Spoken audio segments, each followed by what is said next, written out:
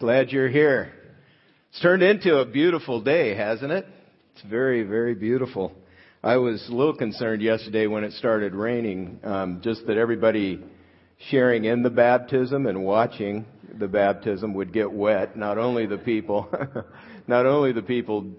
participating in the baptism. We've had those where everybody gets wet.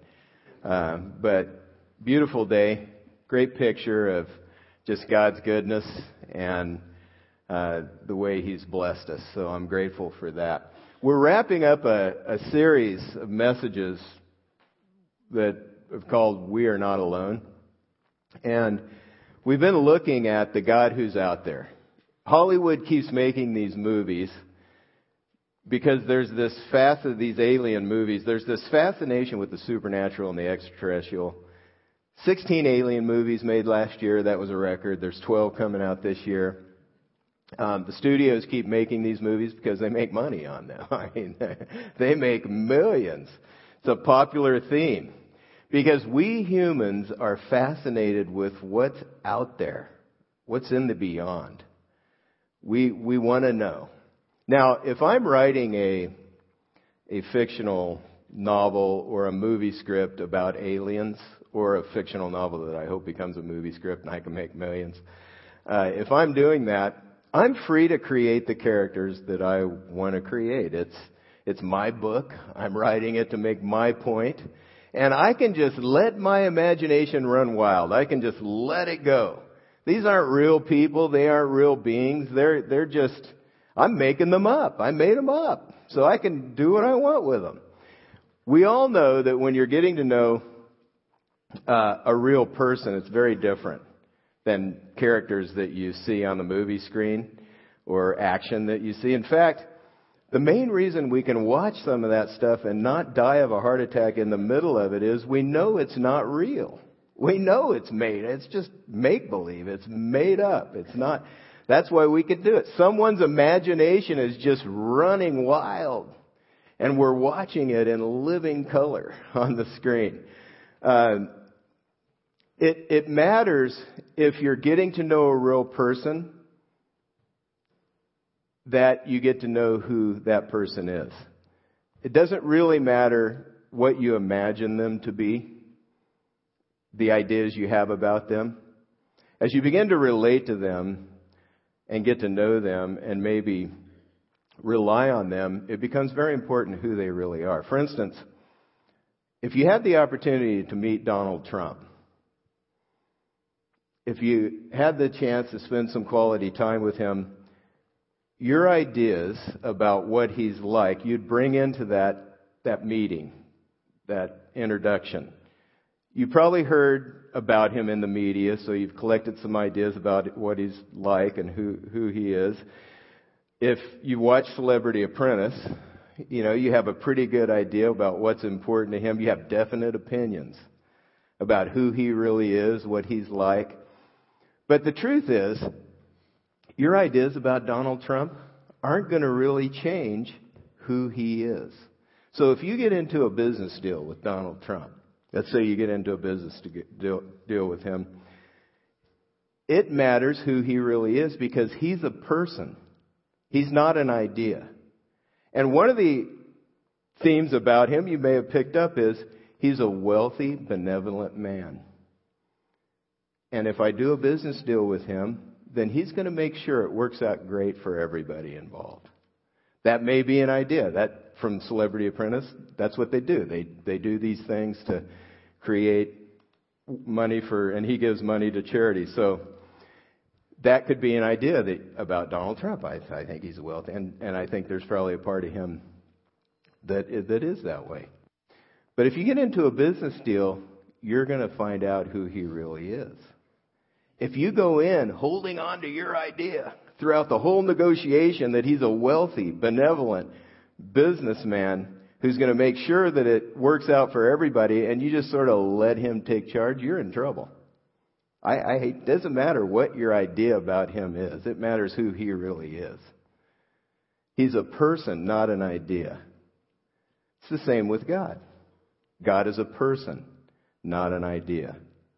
So as you get to relate to Him, as you begin to get to know Him, and you begin to relate to Him, it matters who He is, not who I think He is, not my idea about Him. We have the ability in the Bible to go back and listen in on conversations that God has had with people throughout history. This is one of the conversations we're going to look at that God had with a person in history. It's with Moses. He gave Moses the assignment to lead the children of Israel out of Egypt, out of slavery. And when Moses meets God and gets this assignment, he says to God, Moses said to God in Exodus 3:13 and 14, he says, "If I come to the people of Israel and say to them, 'The God of your fathers has sent me to you,' they ask me, 'What is His name?' What shall I say to them? What do I call you?" God said to Moses, "I am who I am."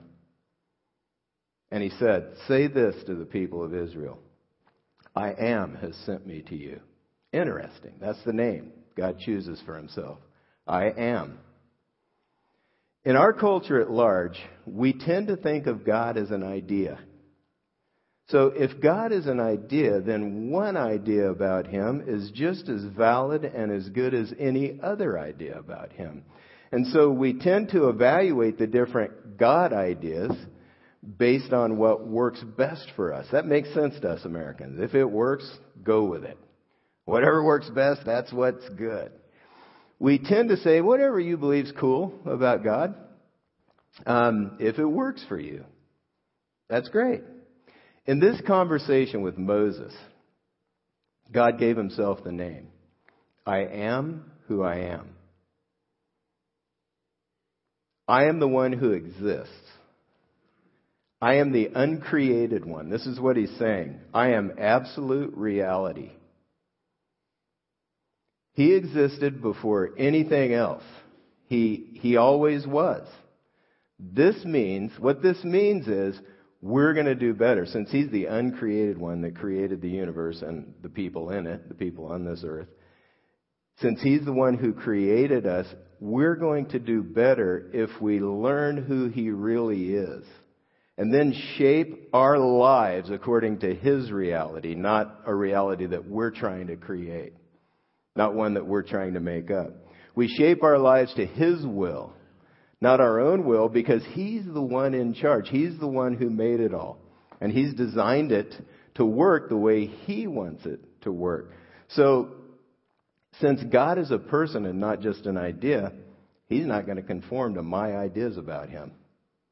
He is who He is. I am who I am. He exists. He's absolute reality. In fact, things don't go well if I try to shape my ideas about Him and create an understanding of life that is unreal in that way, that doesn't match who He is and what He said is important. So in this series, what we've been doing, and we're wrapping it up today, we've been looking at who God has shown Himself to be in the Bible. And we're looking at the God who is really there and then unwrapping the meaning of who He is for our daily lives. Because that's important. What we believe about God affects every part of our life. It flows into every part. So we've been digging in, and what we found is that God introduces Himself to us as Trinity. Tri-unity. You find that God is not like the Greek and Roman gods, who were basically supersized human beings. They're just supersized. Same characteristics, same character traits, some flaws, some good stuff. But it's just supersized human being. God is not an impersonal force. He is a real person that we need to know and understand for our good. And so that's what we've been doing. The Bible reveals that God is three persons in one being. Father, Son, and Holy Spirit. Now this is mind-boggling. I don't know about you. Yeah, I went to graduate school and worked on some of this stuff. Still mind-boggling. There's a certain amount of mystery to this. It's not something you can make up. I mean, would you think of that? Hey, let's make a God. Three persons in one being. You don't make that up. But it's very valuable to know this about God. And that's why I've been talking about it. It's important to understand this is the God who is there. This is the one that's revealed himself. In the Bible, we discover that God is three distinct persons, yet still only one God. And we do better to accept this as truth and as a part of getting to know the God who is really there than to try to understand it on our level. Whenever you try to illustrate the Trinity and who God is, it just breaks down. Because there's only one of him. No one compares to him. No one is like him. There's only one. And so it's better just to accept that this is who he is. And this is how he relates. So we gain a better understanding of each person of the Trinity as we see the role they play in accomplishing God's purpose in the world and how they relate to each other in that purpose. So we've been digging in and looking at what God has done and how each person in the Trinity plays a role in that. Today, we're going to focus on the role the Holy Spirit plays. Father, Son, and Holy Spirit. Third person of the Trinity. First, I want to look at how those three persons work together to accomplish God's purpose in the world. Because what we find is God makes a unified effort to accomplish his purpose. Since he's three in one, we can see him work within his own being to accomplish his purpose. Each member of the Trinity has a name. It identifies their role. The Father is the planner. His will sets everything into motion. His plans rule. It's important to know that and understand that about God. His plans rule in the world. The Son, Jesus Christ, carries out the will of the Father. He makes it happen. He's the one that came to earth to make his will happen on the earth. The Holy Spirit takes what the Father has willed and the work the Son Jesus has done and applies it to our individual lives. So we're going to see how that is in a little bit. But we see the Trinity more clearly as these three persons play a distinct role in accomplishing God's purpose in the world. Jesus' disciples, they used to argue over who was the greatest or who was going to be the greatest in the kingdom. You know, when Jesus set up his kingdom, when he ruled the universe, who's going to be the greatest? They argued about it. And there's something in all of us. We want to be great. We do. You know, it's an embedded thing in our hearts. We want to be fantastic, really. And so they were doing what normal human beings do. They were in these little skirmishes about who's going to be great. In fact, this is so normal. You see this theme crop up in the world of sports. It's the major goal of every world-class athlete to be the greatest in their field. That's why they work so hard. That was the tagline of Muhammad Ali. I'm the greatest. You know, Cassius Clay became Muhammad Ali. I'm the greatest. This matter of who's the greatest or who's going to be the greatest is a very old question. And it was on the minds of Jesus' disciple. A disciple of Jesus Christ has decided that he's the greatest. And I'm going to live for him. That's bottom line what it means to follow Christ. He's the greatest, and I'm going to live for him. And he really is. He's God. But while he was on earth, Jesus never got into that argument. Never once did he participate in the argument over who was greatest. Instead, he demonstrated humility and self-sacrifice to fulfill God's purpose on this earth. Amazing. The one who's the greatest humbled himself. God himself, since he's Trinity, is an example of how to mount a unified effort to accomplish a purpose.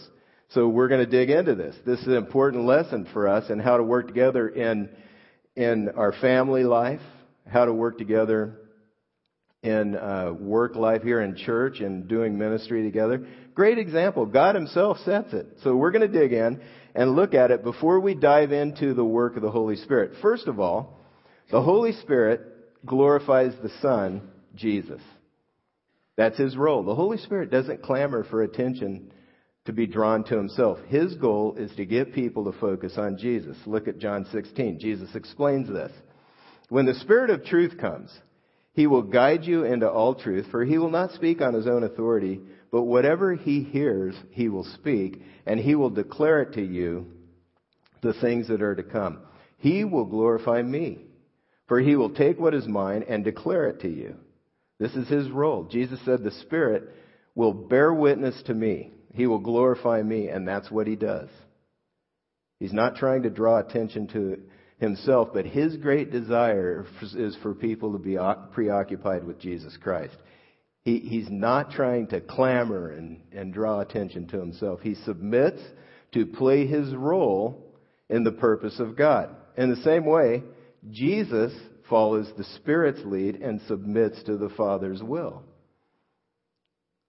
Matthew 4:1, then Jesus was led by the Spirit into the wilderness to be tempted by the devil. He submits to the Spirit and follows him into the wilderness. Jesus said in John 8, if I glorify myself, my glory means nothing. He didn't come to be served, but to serve. And he submits to the Father in prayer. So you see him submitting, Jesus, to the other persons of God, the being of God. Luke 22:42, Father, if you're willing, please take this cup of suffering away from me. Yet I want your will to be done, not mine. He submits. In the same vein, the Father draws people to Jesus, the Son. John 6:44. No one can come to me unless the Father who sent me draws him. They're working together on this. And I will raise him up on the last day. He sent the Son to do the work of salvation that we need, that we're going to talk about in a little bit. But the Father is drawing people to Jesus. If you feel drawn to follow Christ, maybe you're investigating what it means to follow Christ, and you feel drawn to follow Christ, that's the Father drawing you. That's what he's doing. That's his role. Each member of the Trinity supports the other perfectly as they play their role. They point faithfully and selflessly to the other in a gracious circle. That's how you mount an effort to get something done. You cooperate with each other. You play a role, you accept your own role, you understand the way authority works within your role, and you live it out. Dallas Willard says, the advantage of believing in the Trinity is not that we get an A from God for giving the right answer. It's not academic. The advantage of believing in the Trinity is that we then live as if the Trinity is real, as if the cosmos around us actually is beyond all else. And it is. We live on a planet in the midst of stars, and we look at the stars and it creates this sense of wonder, so we come up with alien movies that describe what's out there. Different imaginations of what could be out there. But more than living on a planet in the midst of stars, we live in the presence of a God who loves us and who has set the ultimate example for us by showing us how to mount a unified effort to accomplish a purpose. Work together. Submit to one another. Play the role. Accept the authority you have. Play the role that God's given you. If it's a role of submission, you play that role. So today we're going to look at the role of the Holy Spirit in our lives. Last week, we talked about our need for salvation. The Bible says that every one of us has sinned. We've all gone our own way. That means basically we've rebelled against God. He gave us a choice of whether or not to follow him, and we decided not to. Every one of us. That's what it means to sin. Rather than doing his will, what he wants, the way he wants, we've done our own will, we've gone our own way, and that separates us from knowing God personally. That's what Scripture says. Now, God, you find out in the Bible, loves us too much to allow that separation to continue.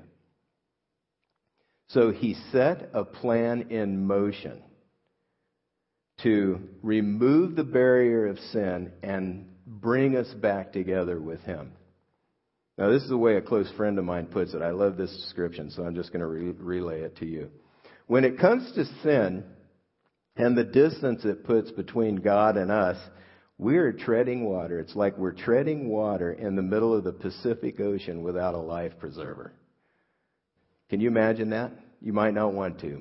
If you don't like water, it's probably not good. But you're in the middle of the Pacific Ocean, treading water. You don't have a life preserver. It's only a matter of time before our strength gives way and we slip into the deep forever. Some tread water for 20 years.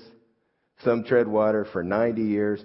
But all of us have a limited amount of time to be rescued. We can't swim our way to land.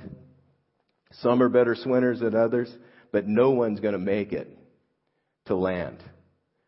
We just can't do it. Some are morally better than others, but we all fall short of the distance between God and ourselves. Long before we had the sense of need to be rescued, the Father saw our predicament and He put together a plan to rescue us. He sent the Son of God, Jesus, who launched the boat into the rough seas of the sinful world to cover the distance between us. So what He did is He took on a human body so He could position Himself close enough so that we could grab His hand. That was His role. But for all the planning that the Father did to rescue us and all the sacrifice that the Son, Jesus Christ, made to cover the distance between us, we don't have the spiritual strength to reach out even. It's the Holy Spirit of God that can get inside of a body like ours, that gives us the understanding and power we need to do more than we could do on our own. This is His role. Without the help of the Holy Spirit, we could never reach out to grab Jesus' hand, the saving hand of Jesus.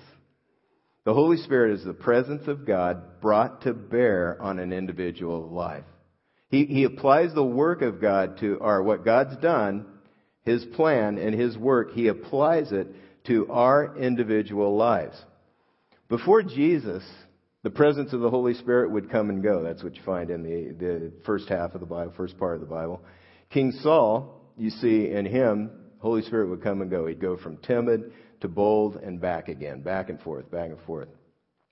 The forgiveness of Jesus, since He cleanses us through His death on the cross, if we accept what He's done there and give our life to follow Him, the forgiveness of Jesus provides the insulation that we need for the Holy Spirit to live in us. So when we decide to follow Christ, He comes and lives in us to help us do what we couldn't do on our own. So now the Spirit helps us to do the Father's will and continue Jesus' work on the earth. After His death and resurrection, Jesus ascended into heaven. And here's a conversation that He had with His disciples right before He ascended. Acts 1. It says, "So when they had come together, they asked Him, 'Lord, will you at this time restore the kingdom of Israel?' He said to them, 'It is not for you to know times or seasons that the Father has fixed by His own authority. But you shall receive power when the Holy Spirit has come upon you, and you will be my witnesses in Jerusalem and in all Judea and Samaria and to the end of the earth.' And when He had said these things, as they were looking on, He was lifted up, and a cloud took Him out of sight." So the disciples asked Jesus, "When are you going to destroy Rome and set up your kingdom so we can rule with you? When is this going to happen?" Jesus points to the Father. It's His plan. He set it into motion. He knows the timing. He knows when it's going to happen. But for now, this is more important for you to know. The Holy Spirit is going to come inside you and help you accomplish what I want you to accomplish. And that's what the Holy Spirit does. That's the role He plays in our lives.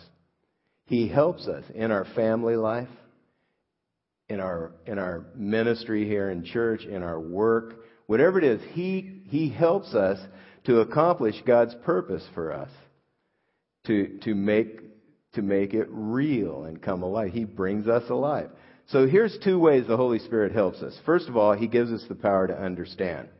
John 14 says, Jesus answered him, and this is what He said, "If anyone loves me, he will keep my word, and my Father will love him, and we will come to him and make our home with him.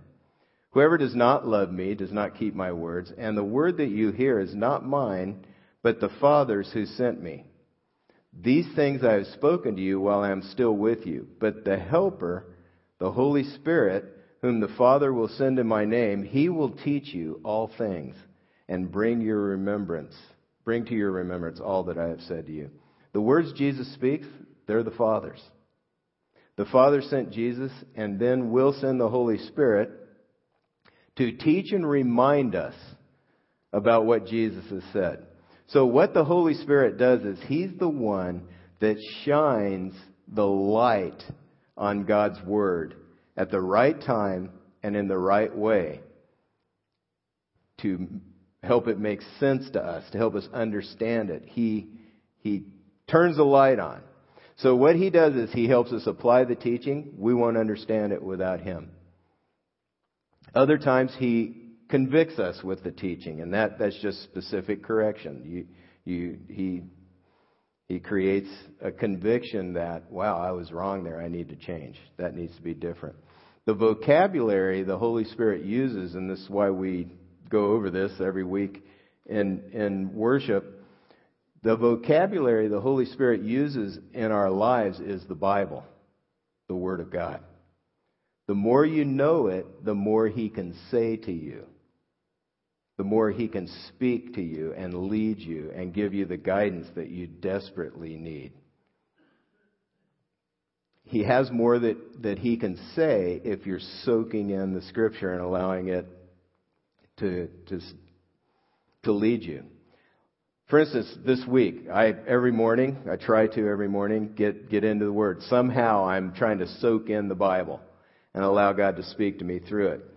And I'm a guy, when you're living life, you make decisions, and not everybody likes your decisions. They don't all like your choices. Well, I'm a guy who loves harmony. And in fact, they have a test, the Gallup organization put this test together. It's called StrengthsFinder 2.0. You can go online, take the test. And I went online. My number one strength, harmony. And so, as I'm making choices, one of my vulnerabilities that I have is I get concerned about what other people are thinking about the choices I make. I think that's kind of normal.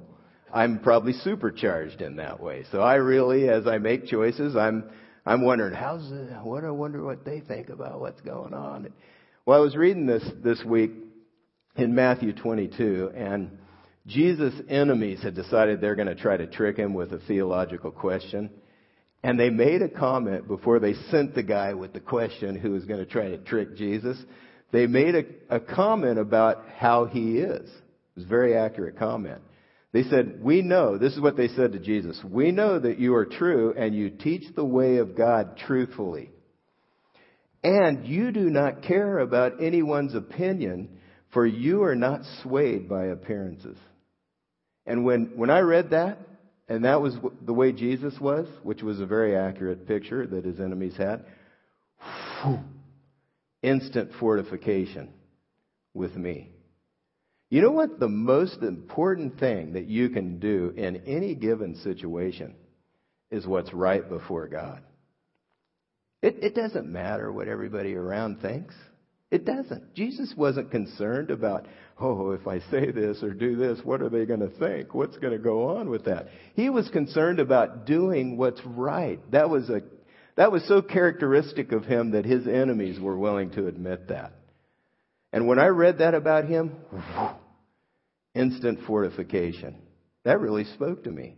And that's the role of the Holy Spirit in our lives. He takes the Word of God and He brings it to bear and He shows us how it applies to us. Without Him, you can't understand spiritual things. You can't get it. So we need Him.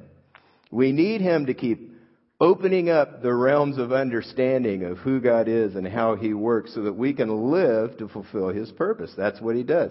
So that's one major way the Holy Spirit helps us. It's by giving us the power to understand God's Word and God's ways. The second is He gives us the power to do it. To do what we find in Scripture. He gives us the power to do God's will. Ephesians 3, this is a prayer. It says, "For this reason I bow my knees before the Father, from whom every family in heaven and on earth is named, that according to the riches of his glory he may grant you to be strengthened with power through his Spirit in your inner being, so that Christ may dwell in your hearts through faith, that you being rooted and grounded in love. And it goes on. This prayer is for strength. Look who it's directed to, the Father. It's his will that gets done. So the prayer is directed to the Father. How are we strengthened? With power through the Spirit in our inner being. This is the role of the Holy Spirit. He fortifies us and strengthens us. Last May, almost a year ago now, hard to believe, my son Thad and his wife his wife Gina, they were expecting a baby in June, early part of June, but this is toward the middle part of May. Got a call from Thad, and they had just been to a routine doctor visit, and the doctor said there's some problems we see in the sonogram, so we need to induce labor right now. And so I'm working, and I'm thinking, I'll just go back and keep working on what I was working on. Well, my wife has been helping in the office temporarily, and so she got word as well, obviously, and we're just, in my mind, we're going to go back to work. And then I began to think about the possibilities, and I thought, if something goes wrong, because Cindy, like most moms would do, well, are we going to go? And I thought, well, no, let's go back to work. Our plane tickets are 3 weeks away. We'll just go, and we were going to go, And anyway, as I sat there, I thought, I really want to be with them. What if there is something really wrong? When babies are being born, you find out all kinds of problems that could be that you never thought of. In the sonogram, his stomach appeared too small. It didn't seem to be developing. Went on the internet, found out what that could mean, all kinds of stuff. You shouldn't probably do that. I don't recommend it, honestly. You go, and you're like, oh, wow, now I could really worry about what's going on. So I'm like, oh, wow, who would have thought? His stomach's a little small. That's going to create a lot of problems. And so they thought there were some real problems with the baby. And so as I'm sitting there trying to think this through, I realized I really want to be with him. And some friends of ours had the sense to realize it would be good if we were there. And they made it possible for us to fly back. Why was it important for us to be there? Because there's only so much help and support we can give at a distance. So we wanted to be there. That's the role of the Holy Spirit in our lives. God doesn't stay at a distance. He wants to draw close. He wants to draw so close that He's willing to live inside and give us the understanding and the power that we need to do what He's asking us to do. The Holy Spirit is God in us, giving us the help we need to choose to rely on Him, not ourselves. To choose to do the things that we can't do. Our focus in this is to follow the Spirit's lead one step at a time. Galatians 5:25 says, if we live by the Spirit, let us also walk by the Spirit. He gives us spiritual life. He gives us life. He brings us alive. And we walk by Him. Notice something important. We live by the Spirit and follow the Spirit. He's not going to follow us. He's not some kind of auxiliary power pack that we carry around that when we run out of fuel, all of a sudden He jump starts us to get us going again. If we're going to receive His power, if we're going to experience His power in our lives, we must submit to Him and follow Him. We have to walk in Him, by Him, with His strength. There are two realms in the Scripture that you see. This is important to understand. I don't have a lot of time to go into it. But there are two realms, being in the Spirit or in the flesh. In the Spirit, you are relying on the Spirit of God and the help that He brings. The good stuff grows there. The right kind of character, the really good stuff, it grows there and it makes life good. In the flesh is the other option. That's where we're relying on ourselves and our old strategies and our old ways to get what we want. It stinks in the flesh. The flesh stinks. I'm telling you, it stinks. It's stuff that grows in there like bitterness and anger and malice, which is just deep-seated ill will toward other people. You just hold on to it. You don't like them.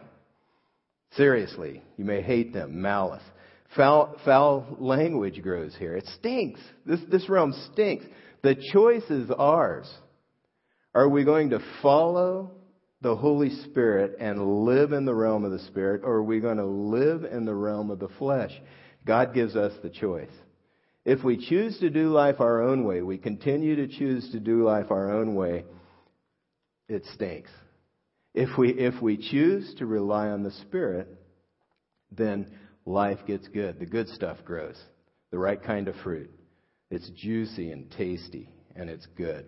Walk by the Spirit, and He leads us to the life that God made us to live.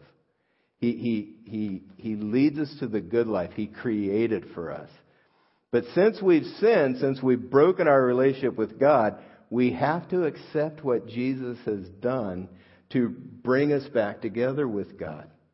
When we accept Him, His Spirit lives in us to help us grow, to help us become the people He's made us. And then, from that day forward, we have the opportunity to live in the Spirit. We don't always. We get back into the flesh, and we have to confess what's going on, admit it, and get back into the realm of the Spirit. But that's where the good stuff grows.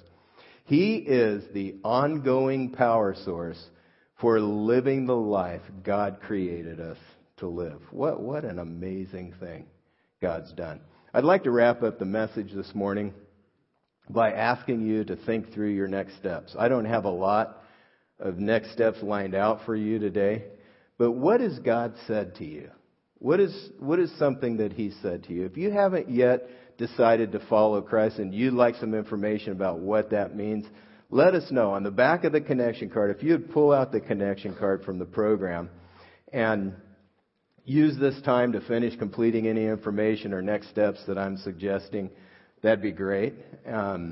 If you would like some more information about what it means to follow Christ, there's on the right of the back of the connection card, there's a place to say, I'd like more information about beginning a relationship with Jesus Christ. Let us know. We want to help with that. Here's some suggestions for next steps. You can fill that card out, drop it in the offering when it comes by. Galatians 5:25. You could memorize that. Great passage, very short verse, but great reminder. If we live by the Spirit, let us also walk by the Spirit. And then you could sign up for the 401 class if you're ready to do that. If you're a first-time guest with us today, we're really glad you're here. And we have a gift for you. It's on the table through the double doors to the left. There's a little higher table. It's a book called What on Earth Am I Here For? I think you'll find that helpful. Feel free to pick it up, and I hope it does help. We're going to continue to worship God through our offering and through song, and then we're going to share in the baptism at the close of the service. Really glad you're here. If you're being baptized today, would you mind standing? Just like to recognize you. Would you stand? Let's give you a hand.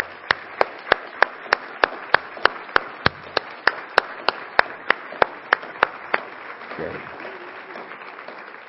That's great.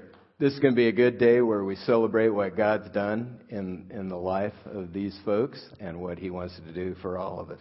Would you pray with me? Our God, we come to You. We thank You for the truth that we find in Your Word that really does set us free, God. It is You are the one who draws close. You came in the person of Jesus Christ to bring salvation, and You make it alive in us through Your Spirit. What a plan.